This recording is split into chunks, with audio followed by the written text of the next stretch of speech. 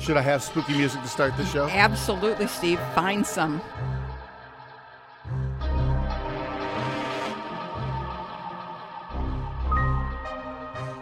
Some spooky music to start that stack of books. I'm Steve Scher. I'm Nancy Pearl. Special guest, Marcy Silman. Room full of folks at the Bryant Corner Cafe.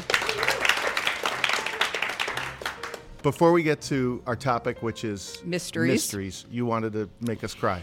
So we talked about sad books, melancholy books. We included children's books, adult books, and I think many of us have spent all week thinking about other sad books that we didn't bring up. The Velveteen Rabbit. The Velveteen Rabbit, for one. The House of Mirth, Edith Wharton. The Yearling. We could go on and on and on. We could have an endless show, that stack of depressing books. But I happened to pick up a book that there's been a lot of buzz about, many, many, many good reviews, and I was afraid when I started it. I said to somebody, I said to Roz and I had lunch together. And I said, Roz, I'm afraid to read this book because I'm probably going to hate it and everybody else loved it. And I hate being in that position. Do you remember? So I started reading When Breath Becomes Air by Paul Kalanithi. And the reason I thought that I would not like it is that I was afraid that I would feel manipulated by it, emotionally manipulated, which I think is one of the problems with depressing books. This is an amazing book, and I just want to give everybody a chance. I just want to encourage everybody to read it. Paul Kalanithi, I think is how you pronounce it, was 36 years old, a neurosurgeon at Stanford Medical Center when he was diagnosed with very late stage multiple cancers. And this is an account of not only his death, but how he chose to become a surgeon when part of him really wanted to be an English professor. And he did his master's thesis on the medicalization of Walt Whitman as seen in his poetry, which is the writing in this book is absolutely just magnificent, not overblown, not just the use of language and the quotations that he includes really were absolutely pretty remarkable. I think that all the great books about death and dying, Newland's book, How We Die, I think is one of those. Being Mortal is another one, and I think this one belongs with those two books. There are two things. There's a foreword in this book by Abraham Verghese, which I did not think was necessary, and there's an afterword in the book by his wife, by Paul Kalanithi's widow, which ties everything up. I didn't think either one of those, I didn't see the point of either one of them. For me, it would have been enough to just have a page that said Paul Kalanithi died, when he did, without that extra tying everything up neatly. But all in all, this is a pretty remarkable book, and I highly, highly recommend it. But I think you are going to cry. Yeah. Did you? I didn't cry. I was sad that the world lost this interesting, intelligent, by all accounts, marvelous surgeon and person. All right. We'll transition. Okay. Marcy, you this was your idea. Mysteries. I know, Why? but I'm now thinking of sad books about death. Charlotte's Web. Right. Well, you could say that that death is a mystery. Death is a mystery, and in every mystery novel, people die. Not every. Not every? Gaudy Night. Nobody dies. Gaudy Night is the one mystery without a murder. Dorothy Sayers. Yes. I think the first great feminist mystery. Totally. I think one of my favorites. And do you know what year that was written? 20s? I think the 30s, or I think the early 30s. We can check. I don't think the 20s. It was a great book. I loved it. Harriet Vane. Did any of you guys read that book? Yep. Gouty Night.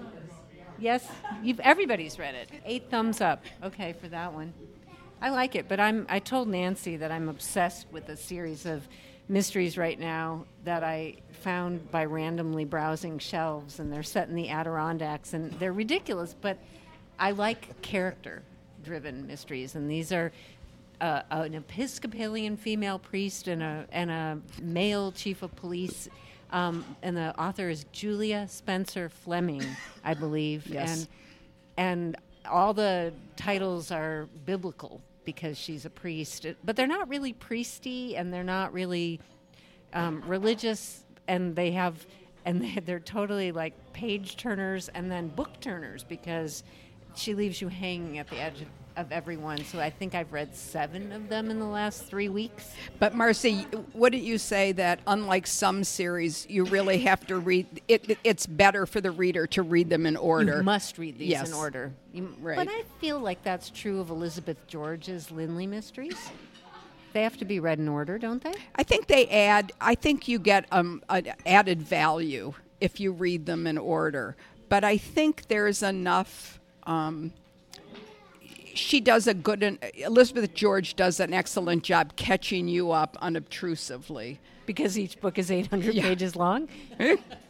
I like that in a book. I like to be caught up in that world and never be let go of. But I think that it started with Nancy Drew, for me.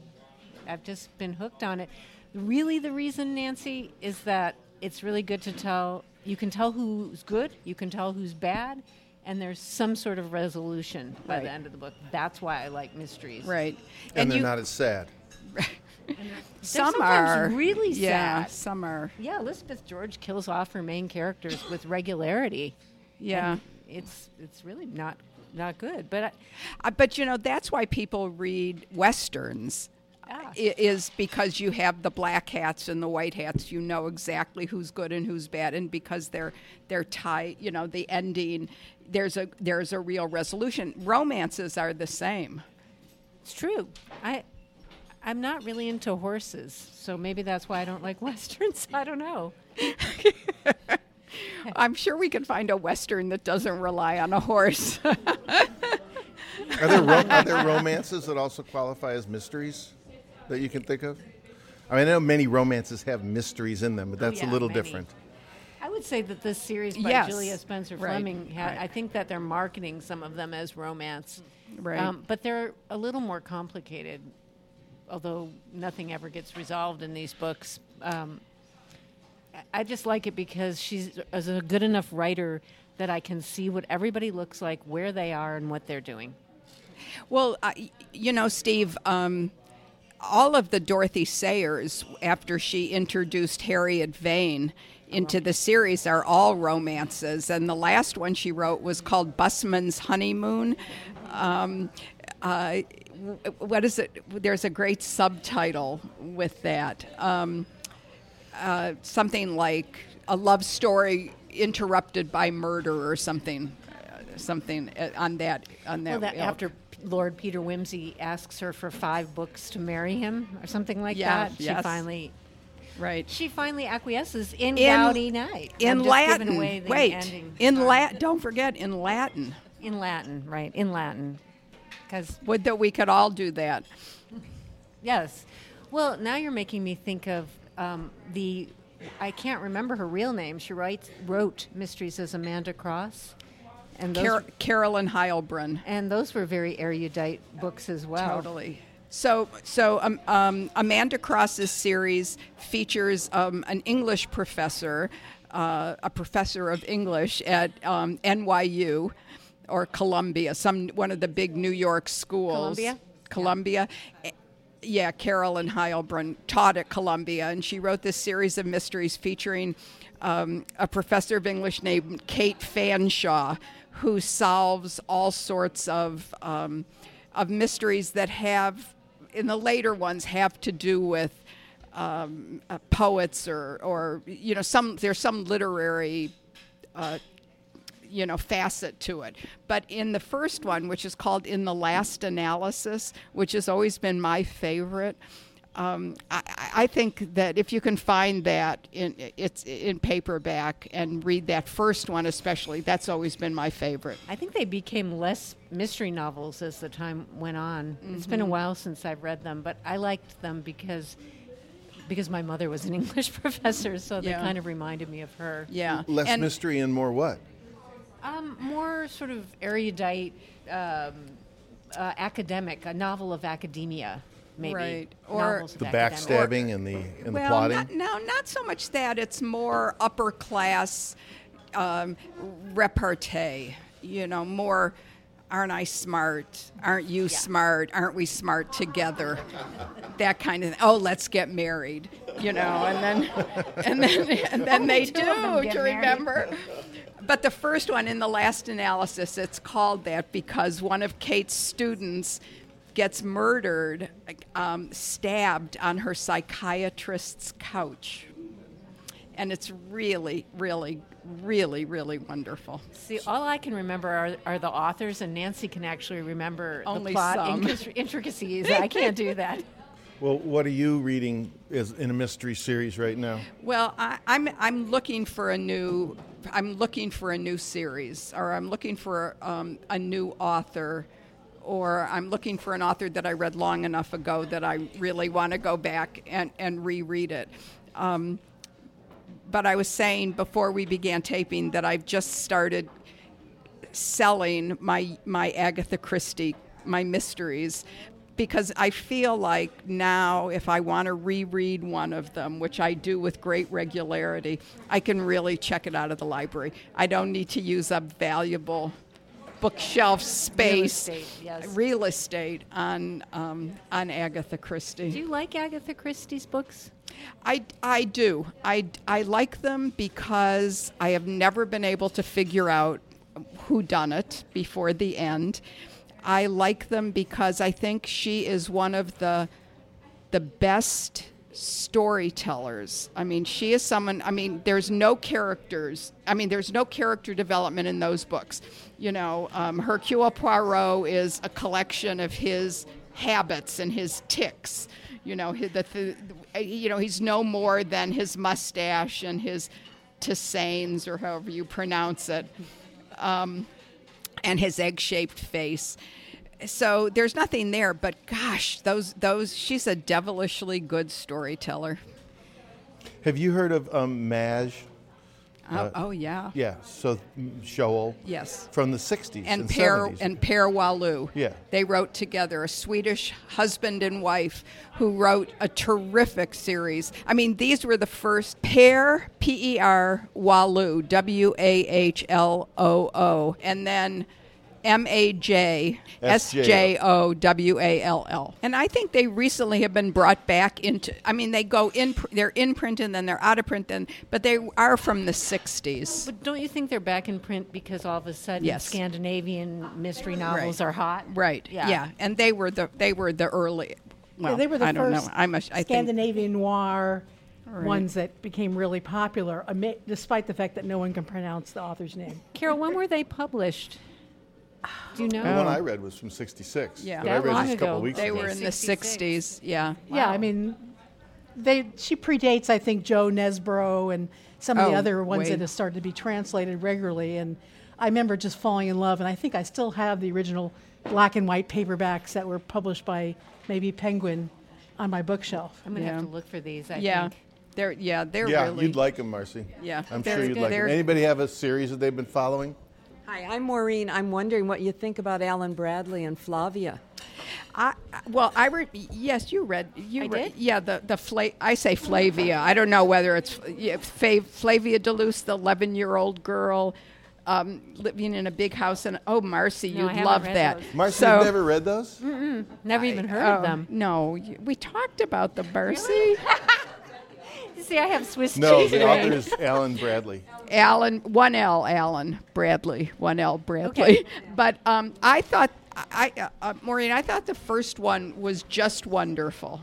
It's a wonderfully bright 10-year-old girl with two older sisters, and they live in a big old house. Her mother has died, and her father is a little bit a little bit woolly-headed, wouldn't you say? I mean, he's not that interested in his daughters. And then they find Flavia finds a body on the grounds of the house.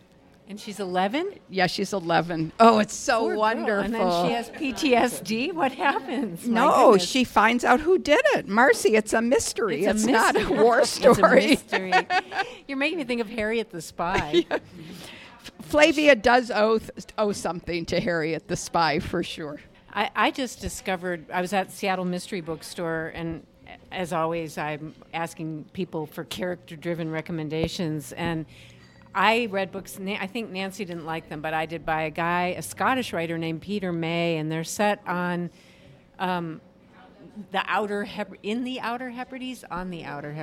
which is the right word. I don't know. There. That's interesting. And there's such amazing evocations of this island in the middle of the North Atlantic. It made me want to go there. It's a trilogy, and they were really quite something. The first one, I think, the second one is probably the best, but really so character and place driven. It's about this guy who leaves that island to become a police detective, and he gets married, and he and his wife have a child, and the son is killed, which rips his life apart, and he goes back to the Outer Hebrides to sort of put himself back together.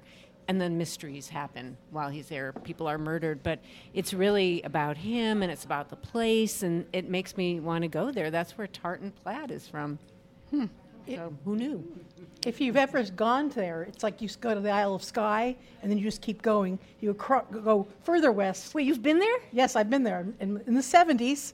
And I was so excited when I found The Lewis Man, which was one of the books. Yes. Oh, so you've read these. It's one island, but it has two names because there's like a mountainous area in the middle, and it's called Lewis and Harris. And Harris Street, of course, is where, yeah. So I was there in the 70s, but I couldn't believe I found a mystery that took place because it like totally captured the place. Didn't it? He was the main character was raised in Lewis, and so he understands Lewis in a way that. I liked it because it had a Gaelic glossary, and with pronouncers, so I could, try to speak Gaelic out loud. You ever heard of Charles Todd? Do you like him? His mystery set in Victorian England, right? No, World War I. World War I, that's right. World War I. I loved, again, I'm going to sound like a broken record. I loved the first couple of the Charles Todd ones because he's now come, he was a soldier in World War I. His best friend, remember, was shot for cowardice, was killed because he was deemed to be a coward.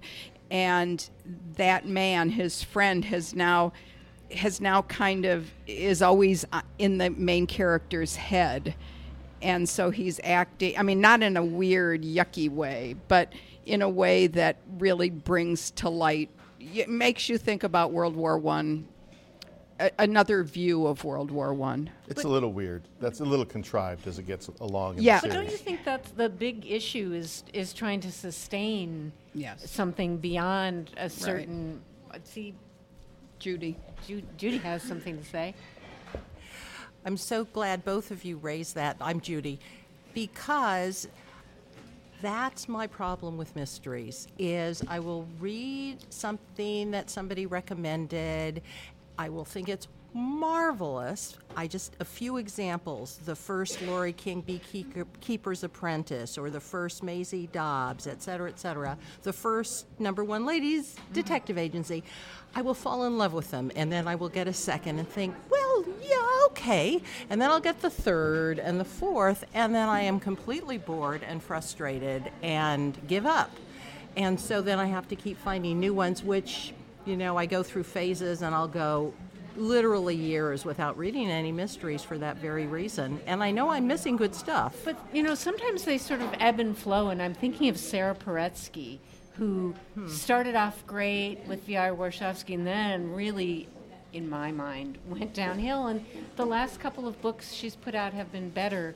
But it turns out it's because Paretsky has really bad back problems. And I can't remember if she had back surgery. Something happened where she alleviated the pain. So, those things that we don't know as readers sometimes affect the book. So Yeah. I'm usually pretty dogged about keeping on. Oh, I see. I cut my losses. And sometimes I really want to write to the author and say, those first 3 books were so good. Stop. Just rest on your head. Yeah, quit while you're ahead. Rest on your laurels because you deserve them. But just let it go. But I have not ever written a letter like that. Don't you want to say that sometimes to somebody after their first book? Just in general? Yeah, in general. I don't know. No. I think if I liked a first book, then I really want to see what they do with their second book. I meant if you didn't like if I didn't like it, well, I don't finish it then. This is Carol. I would like to speak up for the people who beg them to never die and to keep writing more books about, because we fall in love with the characters. Absolutely. We totally fall in love, and we forgive we're equally bad about some TV dramas, but we just fall in love and become part of our family, and we just want them to keep writing forever. So who exemplifies that for you? Well, I go back and forth, but then I catch up on Sarah Paretsky because I won't read 2 or 3, and then I'll read about all. Then now I'm current again, and I don't know. I keep begging Craig Johnson. I don't know if that fits in your category of people who, but I just love There's a little bit of they're formulaic, but they invent their own formula, and I fall in love with the formula as well. Huh. So Charles Todd, I like. I'm always fascinated about England, what I call between the wars, whether it's Dorothy Sayers or Macy Dobbs or Charles Todd. But I don't like his other characters. He started some other characters that he started writing about, and they're just nothing. They're just nothing compared to the tortured former captain lieutenant that comes back from World War I, and his version of shell shock is he's got this guy in his head, So, but I forgive even some mediocre books because I love to revisit. Even Spencer or You got really mad at Elizabeth George a few books back. Well, I'm not sure if you've kept up reading her or not. No, I do still. I do. What really? What I got? I was sad. Should I say? She killed somebody. Oh, no, I just was you were shocked that she would do that. And then I had to admire her. I mean, it was an emotional shock to end the book with a beloved character character lying on her doorstep, dying, dead. It was. My eye is twitching from the memory of that. My goodness. So I wasn't. I mean, you got to let an author do what an author has to do to keep a series, keep her interested in writing her own series. But it is true that something went out of my enjoyment of those books, knowing that this character was not going to be around. Nancy, a few weeks ago, you made a wonderful distinction between a mystery and a thriller. Right. Seems like a good week for you to refresh us on that. So this was something that the thriller writer, oh my gosh, what is her name? She's from Philadelphia, and her main character is a woman named Benny Rosado at the law Linda, firm. Not Linda. Oh my goodness! But she said I was doing an interview with her, and she said that the difference between a mystery and a thriller is that in a mystery, the main character is not at personal risk; that it's really a puzzle, and but in a thriller, the main character is frequently at risk. Kathy, last week when you mentioned, or a week or so ago when you mentioned we were going to be doing mysteries, you had said we were going to do trashy mysteries. And I was trying to think what that might mean. And my go-to mystery writers would be people like Anne Cleves or Louise Penny, worthy successors to P.D. James, and I figured they didn't qualify. I editorially decided that trashy might get us in trouble, and so I edited you to be mysteries. I said trashy, right? Okay. Well, I went with the trashy mystery thing. Do you want to hear them? Yeah. So I had a little trouble. The writers who hear this will be writing you saying, how dare you call my mysteries trashy? Well, this is from Kathy, whose Twitter handle who is not Steve or Nancy. Well, I was pretty loose with the definition of trashy. I said gratuitous violence, characters that are more Hollywood than real, stunning or brilliant, and grotesque villains. And a disproportionate emphasis on story rather than character or language. And then I listed 3 in ascending order to least trashy. Now, am I going to get you in trouble? No, do it. I think you should start with 3 and go up to the trashiest. Go to the trashiest. Yeah. All right, I'll do that. A recent read for me was Norwegian by Night by Derek B. Miller. It's his first novel, and he's a researcher, American living in Oslo for the United Nations Institute for Disarmament. But he has written a novel, a mystery. It's a police procedural in which the main character is an 82-year-old widower from Brooklyn who has been uprooted by his daughter and granddaughter and taken to Oslo. And it's a novel that deals with grief and loss and aging and culture shock. Doesn't sound very trashy. Is there sex? Well, this was the least trashy as defined by, you didn't give me a definition, so I gave you mine. What's your next one? Go up in order. All right. Terry Hayes, who is a screenwriter for Mad Max, and he's successful, but that kind of film, and he's written his first novel, I Am Pilgrim. It's very cinematic. It is about a retired intelligence officer who is the adopted son, very mysterious, of a very wealthy man who helps solve a very graphic and horrible mystery. So what's the trashiest one? The trashiest, well, now I feel bad.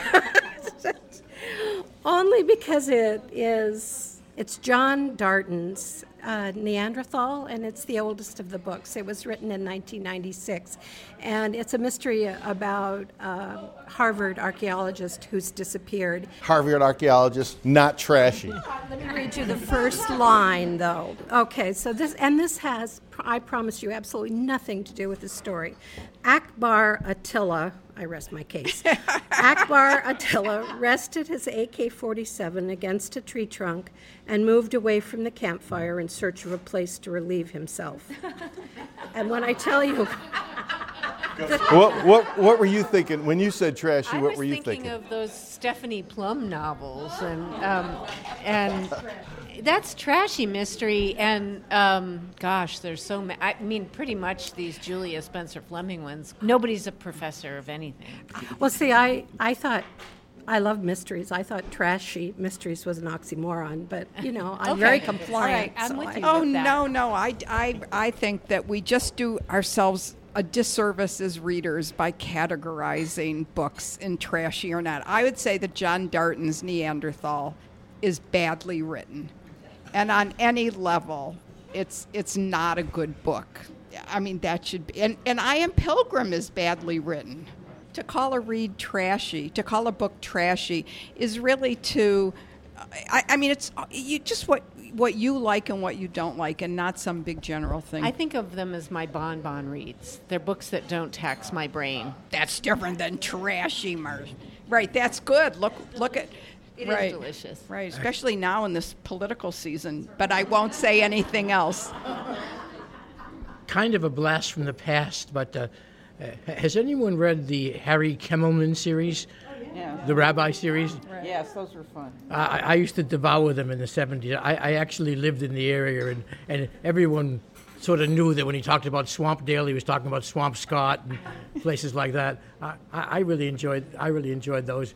I thought they were fairly decently written. But that's a series, that begins with Friday the Rabbi Slept Late. And if you haven't read that, that's that's really a very clever, it's just a smart mystery. But those also, I think, went downhill. And the last 4 or 5 just weren't as good. Well, you're reminding me of the writer Faye Kellerman, who started a great series, and I loved them, and then I lost interest. Mm-hmm. So they started off as Eclairs and became Hershey Bars. This is Leslie, and I usually cringe about cozies. but there's a series that I have gone all the way through. This is a Rita Mae Brown series and Sneaky Pie Brown, Sneaky Pie being her cat. We have 2 corgis, and those dogs have a lot of personality, and the protagonists in these books are 2 cats and a corgi. And they're very entertaining because they're all written from the animals' point of views, and they're quite uneven, but they're also set in a community very much like one that I lived in from about 5th grade through 11th grade, and so to me it's really fun. I'm kind of looking back on places that I lived and trying to live through the eyes of the animals. Rita Mae Brown, I booked her for an interview back in the 80s. Right, and Rita Mae Brown lives on a farm, which is why she loves animals so much. Which brings up that whole subject of we like these books that are about the places where we live, and I don't think that's limited to mysteries. No, I don't. I would agree. Yeah. It's not. Right. This is Carol. We were talking about the difference between mystery and thrillers, but I think there's sort of a middle ground called crime novels. Yes. Because like Spencer, Robert Parker. I love those.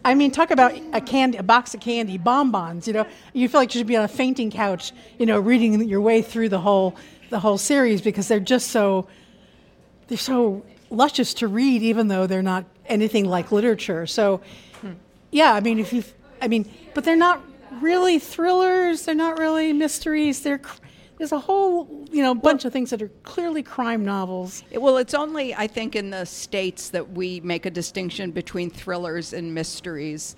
In England, they're just called crime novels. If you want to muddle up thrillers versus mysteries, think of Graham Greene.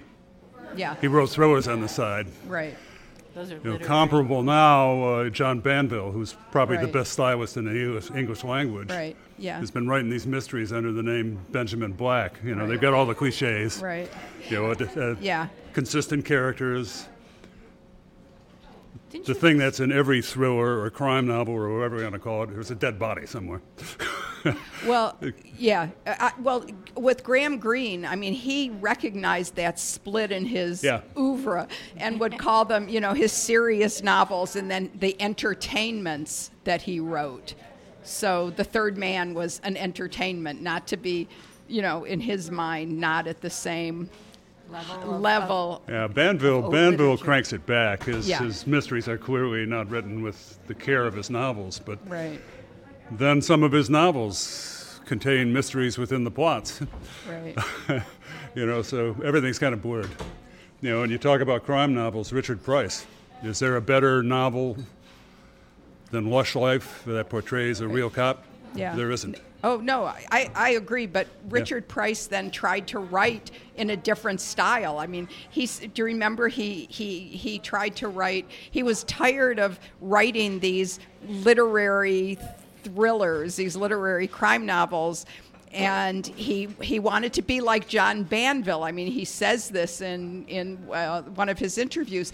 He wanted to be like John Banville. He wanted to write a totally different kind of novel. And he started writing a book that became the book The Whites, which is a great thriller if you haven't read that. And he wanted to publish it he got a contract with a different publisher. He wanted to publish it under the name of Harry Brant. And then he discovered when he wrote it that he couldn't write any other way but as Richard Price, so that the cover of the book says The Whites by, Richard Price writing as Harry Brant, which, just serves to confuse everybody. Well, you're making me think of Walter Mosley also, who has a huge, he writes his mysteries, but he writes science fiction, he writes nonfiction, and he has those I think he's always Walter Mosley. But yeah, I think so too. I love those books because they're about more than the mystery. Right. And so those are bonbons because they're well written, but I learned so much. So those are cool. This is Robin, and I was thinking about James Cain and Dashiell Hammett and some of those books as well. But I also had a question for you both about local writers who are writing mysteries. And I don't know much about them, but I think there are a lot of mysteries that are set in Seattle or in the Northwest generally. And do you like any of those writers? I do actually. and now I'm GM Ford was writing. Jerry, does he go by Jerry? Mm-hmm. GM Ford had a whole series. I'm not sure if he's published any recently. He published one in the last few years, but his first one is called Where in the Hell is Juan de Fuca? Also, Earl Emerson, who was a lieutenant in the Seattle Fire Department, he lives out in Gold Bar or someplace. I like the beginning of his books. Poverty Bay, I think, might have been the first one, about this guy named Thomas who lived in the Roosevelt area and rode his bike around solving mysteries. Those were really pretty good. But see, he hasn't published anything in years and years and years. So first I want to say I have to totally confess I've read every Sue Grafton book, including X. I totally loved it. Who are you? I'm Roz. So I totally love Sue Grafton. They're not literary, but they're really fun, and you get attached to her characters, and everyone's similar but different, and it's kind of a mix of your definition of mystery and thriller, because she is solving and looking for clues, but she's definitely in trouble in every book, in danger. Cinnamon rolls. Eating cinnamon rolls? But I just love how flippant and irreverent she is, and her energy. But something a little different, and speaking of local authors, is Carol Casella, who's written 3 books. And this is the first, I've read all 3, but this is the first one, which is really a medical mystery. And the author was an English major, but she's an anesthesiologist. And in the story, in this one, the sleuth, if you want to call her that, it's called Oxygen, is an anesthesiologist, and she loses a child, dies on the operating table, and she gets blamed, and her whole career tanks and everything tanks. But then there's more she than one figures of these it out. Books? Oh, she wrote so there's 3. I've only read with one. all different characters. They're all different. Though. They're all different. Yeah. Okay. Yeah. But they're all female physicians. So the second one takes place maybe in the Yakima Valley in central Washington with immigrants, migrant workers and Native Americans, and kind of in a health clinic. The third one has to do with genetics, and that's fairly recent, in the last couple of years. Mm-hmm. So it's fun because it's local places you've heard of, and she's a fairly intelligent writer. They're pretty well written, but there's a lot more to it than just the mystery. You learn a lot of medical procedures and background. My name's Nola. And a local author that I've read 2 of her books, her name is Judith Daly, and she wrote a book called Animal Vegetable Murder, and it takes place in a delightful area of Seattle called Laurelmere. But it's wonderful, and it's an interesting one, and she has promised another one in that series, because she did leave us all hanging. But she wrote another one that is just a one-time, and it's called Forget You Ever Knew Me, and it's just excellent. And it is Seattle, Washington State, and very, very excellent writing, and quite a good mystery. This is Judy again. I've got a book that I read, and it's part of a sort of series, which I think is an interesting mix of, now that you've defined the terms, mystery and thriller, and that's Bridge of Sighs by Olin Steinhauer. Mm-hmm. For those who aren't familiar with it, it's set just post-World War II in an unnamed fictional Eastern European country. Feels like, say, Romania, something like that. And the main character is a brand new police officer. And it is the best word I can describe both the plot and the atmosphere is murky. It is just so murky and tense, and he's enmeshed with all sorts of powers way beyond his control or his knowledge. The next books in the series are different decades. So the next one, I believe, is in the 50s and then in the 60s, but all taking place in this same unnamed mythical Eastern European country. So I'm very eager to read the next one. All these series that involve places, they're almost kind of like bonbons. I see them, I read them. I go back and read Ross McDonald. If I'm going to read a series, why don't I go back to Ross McDonald? That's how I feel about a lot of, as you see all these different series branching out with different places. I spent a lot of time in Whidbey Island. There are people in Whidbey Island that write Whidbey Island mysteries. It's getting out of hand. All right, well, if you're going to do that. Ross McDonald's California as a character. It's a genuinely sinister, evil place. If you're going to do that throwdown, I'm going to start to wrap this, but we'll let Tom talk about the original mystery writer then, right? Yeah, I mean, I shouldn't say anything. I'm out of my element. I'm not a mystery reader. But how these stories get put together and where they come from has always fascinated me. And I think it's clear that the detective mystery really comes from Sherlock Holmes. And without Sherlock Holmes, there wouldn't be all these stories we've been talking about. And what I learned recently was, where did Sherlock Holmes come from? And it turns out that, and I think there's good evidence for this, Sherlock Holmes comes from Edgar Allan Poe. In 1840, Edgar Allan Poe wrote what's considered the first American detective mystery called Murders in the Rue Morgue. And it's very short, which I like a lot. But if you read that, you realize that that's Sherlock Holmes. And Edgar Allan Poe really came up with the private detective solving a murder mystery through the careful analysis of clues that the stupid police were missing.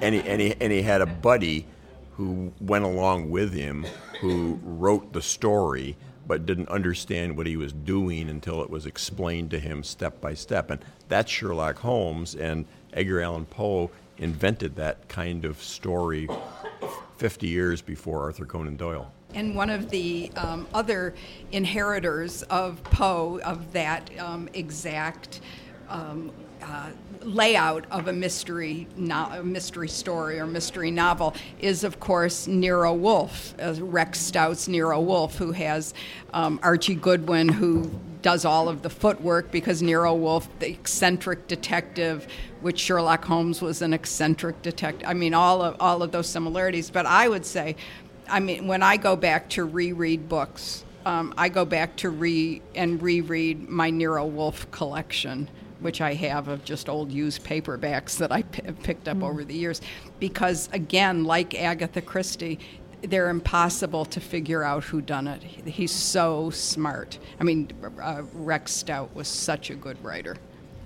This is Maureen. I just say I'm grateful for Laurie King for extending the Sherlock Holmes legacy to women, and to Mary having married Sherlock, gotten him into old age.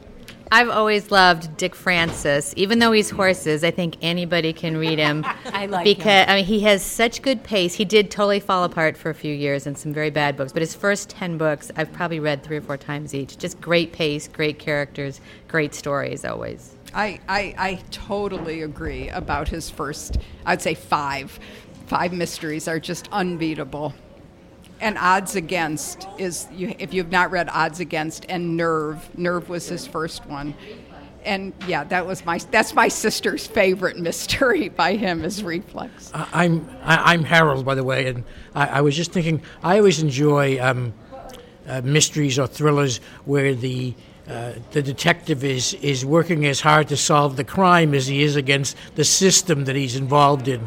And the 2 names that come to mind, one I can't remember, but Martin Cruz Smith, yes, trying to solve mysteries in the Soviet Union.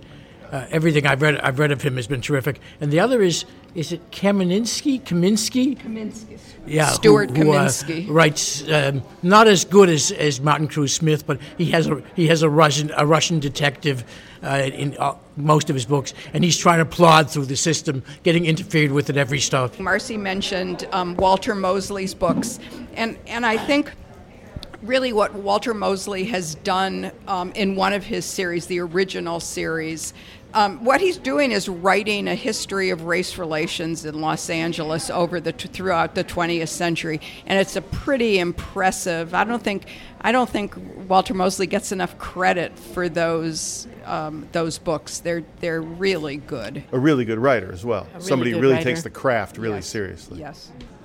I agree with you about Ross McDonald and that jaded look on the world. So I'm almost finished with this guy's series now. I'm going to end with that because he was a German writer in the. He started in the 80s and he wrote up until he died. Jacob Arjuni, Arjuni, and his character is a Turkish-born, German-raised, living in Germany, constantly being